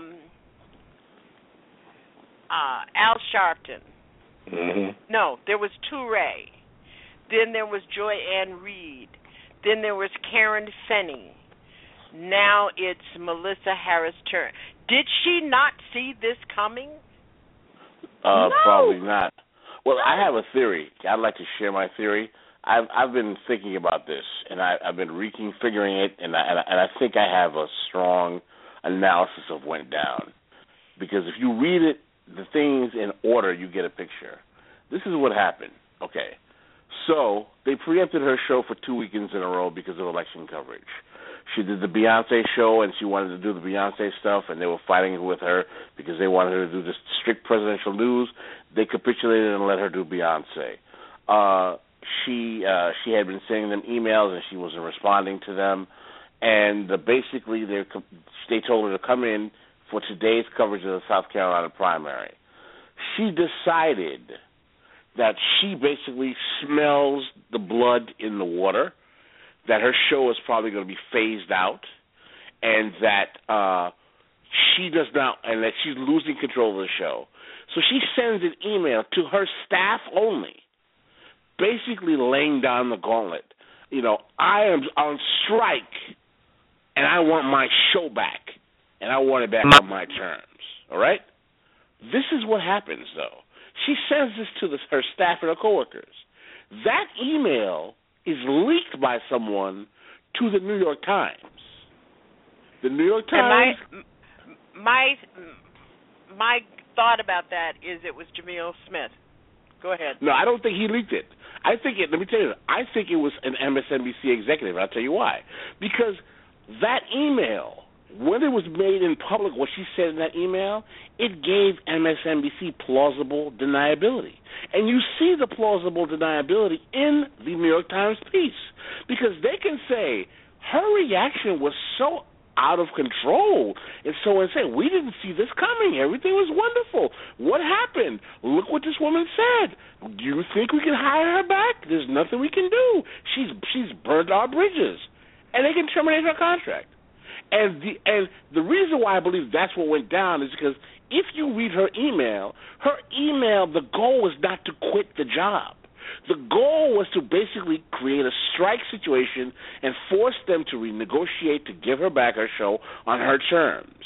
I don't think she predicted MSNBC leaking that email. Once they leaked that email, the New York Times contacted her, and then she immediately recants the racial language. I am not anyone's mammy or black bobblehead. She says what? She says, I don't think race was a factor in my termination.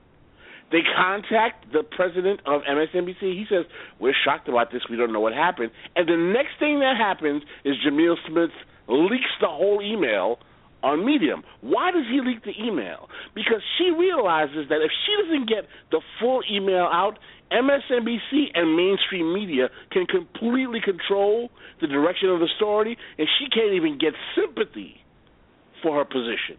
So she has to at least get the email out to at least try to use the sympathy of her viewers as her last bargaining chip, because if she doesn't do that, she basically has given mainstream American media the ability to shape the narrative.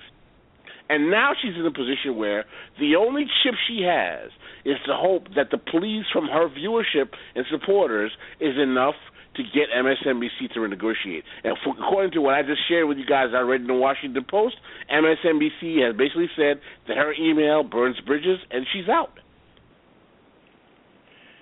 Well, what do you guys think of my theory? Wait a minute. I just want to say before anybody else says anything, Yvette Carnell at BreakingBrown.com wrote a piece, and the headline is Meeting Called as Negro Whisperers Predictably Losing Their Job as Obama's Clock Winds Down. And my question, in addition to whatever else you're going to say, is this what this is all about? That Obama's clock is winding down and we don't need any more Negro translators? For me, this was a very predictable course of action. You think about how many of these people were at MSNBC when Obama was elected. Okay, these people were brought in because this became part of the conversation. This idea that we need racial translators, that black people speak like E.T. We need somebody to interpret for us. What is Obama thinking? Is he angry? Can he be angry? Can black people be angry? You worked in corporate America. Were you an angry black man? Did you have to make your voice sort of effeminate? These are the sorts of conversations that people were having. And so these people were brought in to have that conversation, and they were also brought in to manipulate the black audience because policy-wise, Obama wasn't helping black people. So you had to have somebody there who could talk to black people and convince black people that what you're seeing with your eyes isn't true, that, Obamacare is for you. Even though black people have benefited least from Obamacare, there has to be somebody there with a black face to tell you this guy is good for you. We're not going to believe it with black people. So you bring in Sharpton, who has a history of, being a street preacher and pseudo activism and all of that, and running in front of, there's no camera he ever found he didn't like.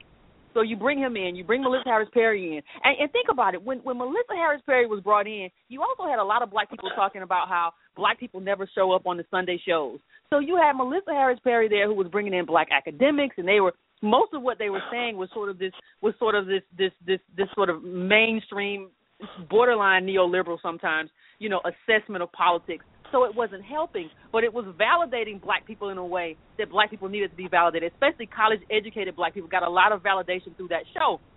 But and in terms of it was usually like cultural validation. We're angry about what's happening to Trayvon Martin. We're angry that this young black man is dead or whatever, what have you. But there were never, in terms of really assessing anything, you're not going to get that assessment about capitalism. That's never going to happen. So we know that. But it wasn't. It was all about identity. One of the few times I did watch Melissa Harris Perry, I turned over there, and Nicole Ari Parker on there, who's married to Boris Kodjoe, was on there talking about black hair. There was a lot of that kind of conversation. There was a lot of feminism, and there was a lot of, that sort of thing. And occasionally you would get some black poverty in there. And so black people really felt like, this is our time. We're validated. We're here. But what they didn't understand is, just like you came in with Obama, you're going out with Obama. Because if Trump goes in there, you're going to see more white men. You're probably going to see a few more Latinos. If Hillary Clinton gets in there, Rachel Maddow is the woman of the day. But nobody needs a bunch of redundant Negroes. That's a good point. I agree with that analysis absolutely 100%. I agreed with it when we first talked about it. But I mean, I think Dr. the biggest... Curry and I have talked about Melissa Harris Perry on this program a number of times. Yeah. And the idea, we have to talk about this. MSNBC owns her show. MSNBC is her employer. The two CEOs that she mentions in her letter by name are the people who control everything at MSNBC. There's nothing else left to control. And I, for the life of me, couldn't imagine that this got so personal, that it got so public, that she thought she was going to be able to win this one. For instance, I'm a very practical kind of person. I've been an executive. She will, the bottom line for everybody that's hoping that she will go back with her show, all the people who loved her show, and she made a statement that, and I quote, "While MSNBC may believe that I am worthless, I know better. I know who I am. I know why MHP's show is unique and valuable. I will not sell short myself or this show." But the thing is, even I have had to, over my 33 years of broadcasting, had to test out what I was doing on the air, and was I crossing the line. And please, let's not forget that her show was performing third or last in its demographic in relation to its competitors. That's something I learned as a result. And I was like, well, here's the 800-pound gorilla. How is this woman's show doing? Can she say, listen, I'm bringing in ratings? She was performing in January. She was the fourth of four cable shows in her demographic. And consistently, according to that CNN article you're reading, she came in third place out of three networks. So the show wasn't doing well. Which means she had no leverage. Which means she had no leverage for whatever stunt she was trying to pull. One of the things that she could have done was she could have allowed her lawyers to handle this matter. To reread, renegotiate, retranslate her contract about her control over the show. The other is that every network was preempting every show for these crazy caucuses that were going on, and there's so much content around the election that preemption was going to happen. Well, listen, and that made sense from a programming point of view. The other thing that she could have done was simply call in sick while she was regrouping. I mean, you cannot have the lion, as my good friend, who I miss so much, Oscar Brown Jr., would say, you cannot have the lion thinking that he or she can beat the elephant's ass. You can't have it. The jungle with a mighty roar took off like a shot from a 44. He found the elephant where the tall grass grows and said, I come to punch you in your long nose. The elephant looked at the lion in surprise and said, boy, you better go pick on somebody your size. But the lion wouldn't listen. He made a pass. The elephant slapped him down in the grass. The lion roared and sprung from the ground, and that's when that elephant really went to town. I mean, he whipped that lion for the rest of the day, and I still don't see how the lion got away. But he dragged on, more dead than alive, and that's when that monkey started his signifying jive. And that's where it's going to end up. Am I right? Up in the tree. That's just where it's going to end up. I mean, I really share her passion, which is why I mean, she's working for a corporation. You know, she makes a statement. She sends a letter to her staff. That's her staff who works with her, but they are two employees of the corporation. This was so crazy that Yvette and Pascal, you know, I was questioning whether or not it was orchestrated because it was too crazy. If she wanted to go out with a protest statement to say that they are sabotaging her show, they are denying her editorial control, and they are basically not giving the show the merit it deserves based on the content, I don't have a problem making that statement. I just think that the way she did it was poorly handled.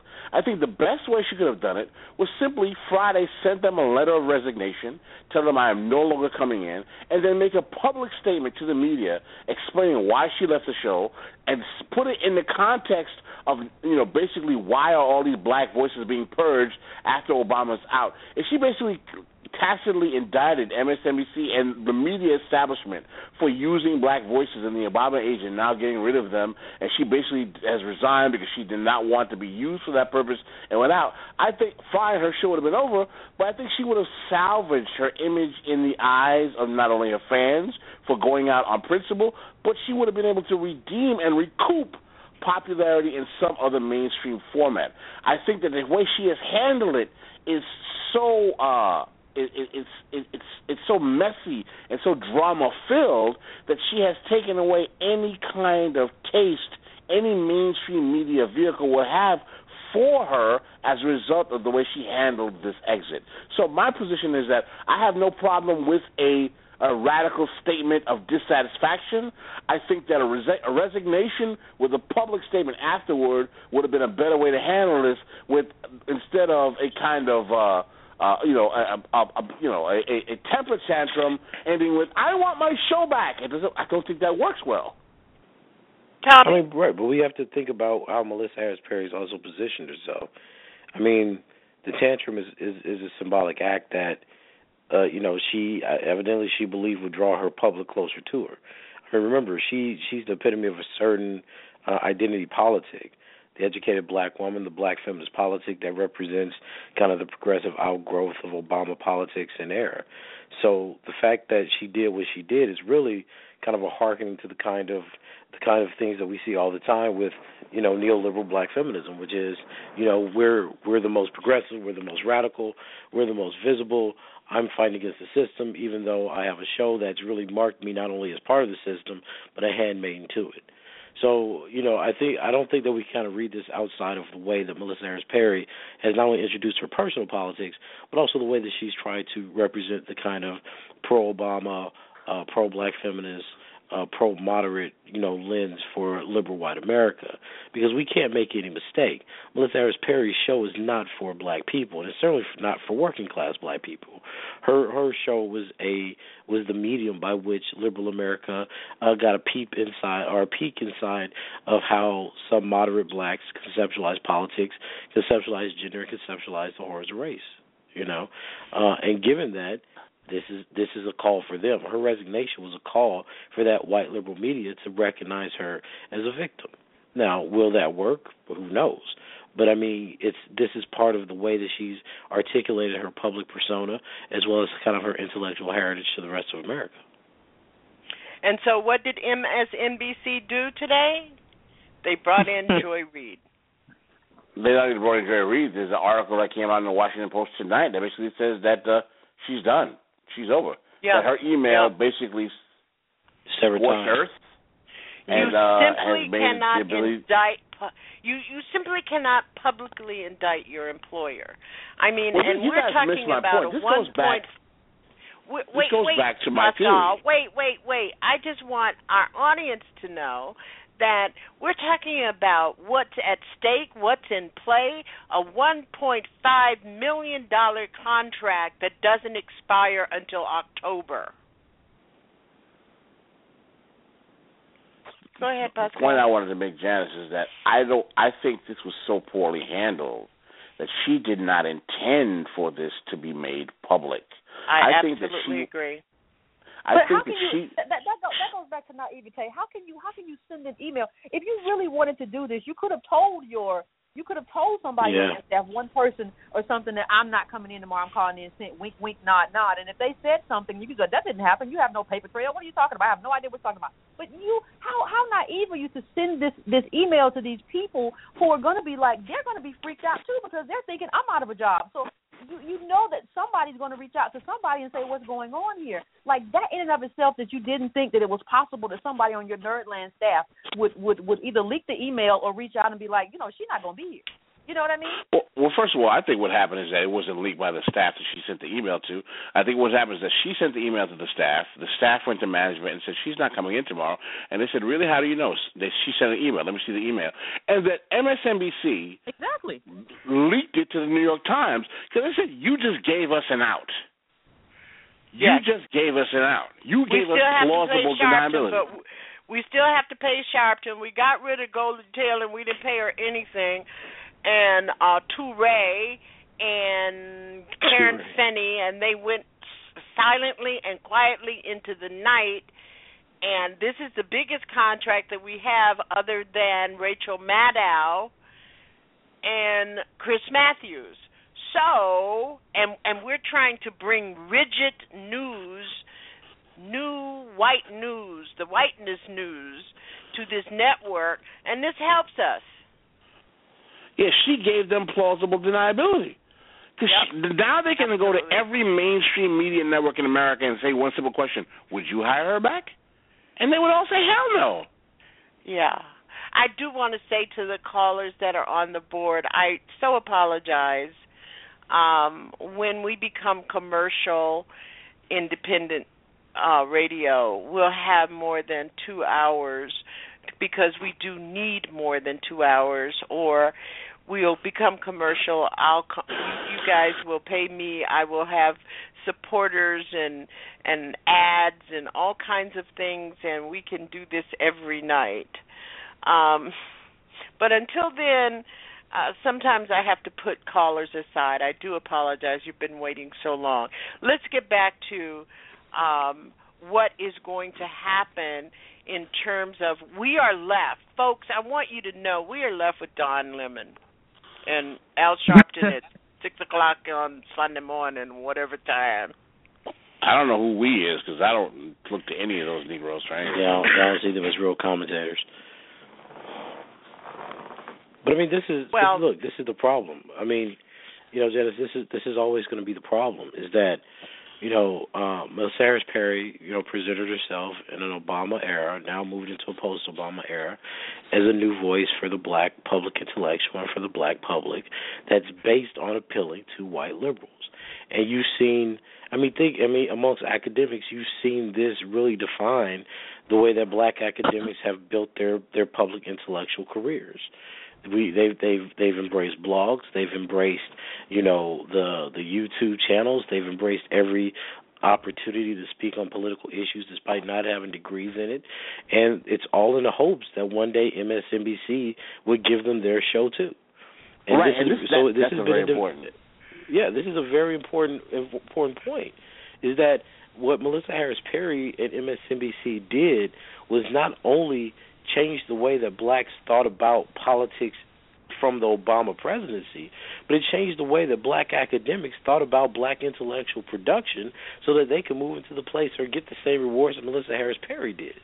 Now, in that world, now that that's over, what you have is a whole generation, right? Because you think grad school is about 6, 7, 8 years, a whole generation of young scholars who have marketed themselves to a public intellectual career that don't have the tools for intellectual production.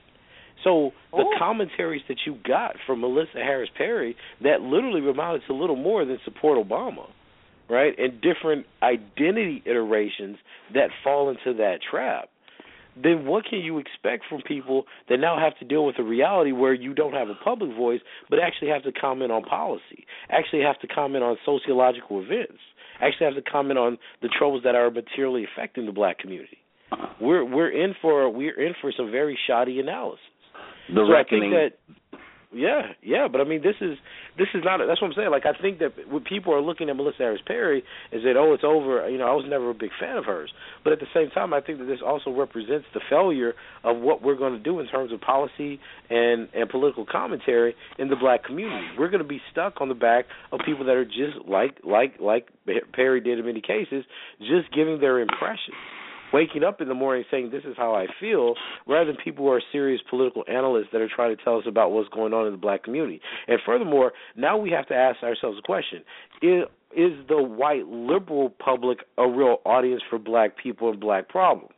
So now that you don't have someone who's the central figure that has a whole show translating black problems for white liberals, now you have to ask, well, now what are black people going to do? Are they going to recognize that white liberals was never really their audience? And if they recognize that, then what other avenues are they going to come to?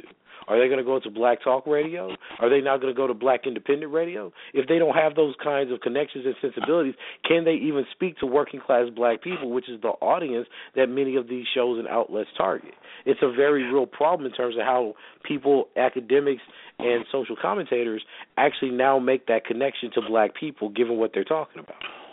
Well, I can tell you that I have a list of about 12 people who have previously been guests on this show that over the last 4 years have been hedging their bets on MSNBC and CNN.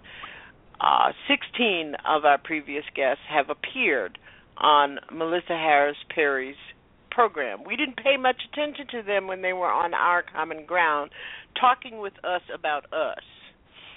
But we did pay attention to them when they hit MSNBC. Now it's over. And it's going to be interesting because Melissa Harris Perry's show had a tremendous team that was putting that together.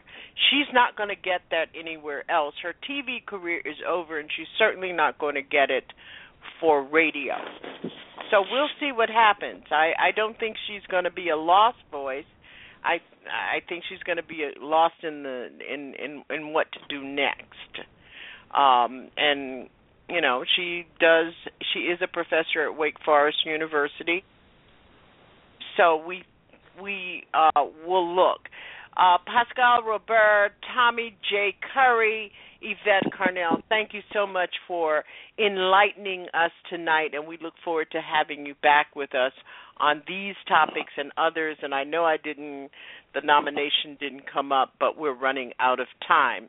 Next week at Our Common Ground, Ruby Sales is going to be with us to talk about Hands Off Our Children, the campaign for 300 people to protest police brutality against black children. I'll see you here at Our Common Ground next Saturday 10 p.m. I'll be listening for you. Oh, come. Black people black people in this country have been disenfranchised by government, not by charities. So when you're disenfranchised by government, it's the job of government to make you whole. The government gave us redlining. The government gave us Jim Crow and all these other things. The government allowed white people, allowed white racists in the South called Dixiecrats to systematically keep us out of federal programs. So it's your job to put it back in there. And a few years of affirmative action doesn't do that. So if this is all, and I told people early on that this is what the first black president is giving us. This is what he's signaling. And if we don't do something soon, we're screwed. So we didn't do anything soon. We're screwed. You shouted me down. You elevated up people who were like, yeah, he's my man. That's my president. And so that's what you get. You have this whole naive community of black people who are like not politically mature, who have been just sort of brought into mainstream news to kind of cheer for the president and talk about how bad Republicans are. And at the end of the day, you may have a psychological bump. You may feel psychologically better because that's what you did, but we have nothing for it. A psychological feel-good moment, a symbolic moment gives us nothing. It doesn't feed you. It doesn't give you a job. It doesn't give you political power. And if there's any lesson that we can learn from this what we're in right now is to stop being so symbolic and focus on things that actually matter, like policy. And now it's a winter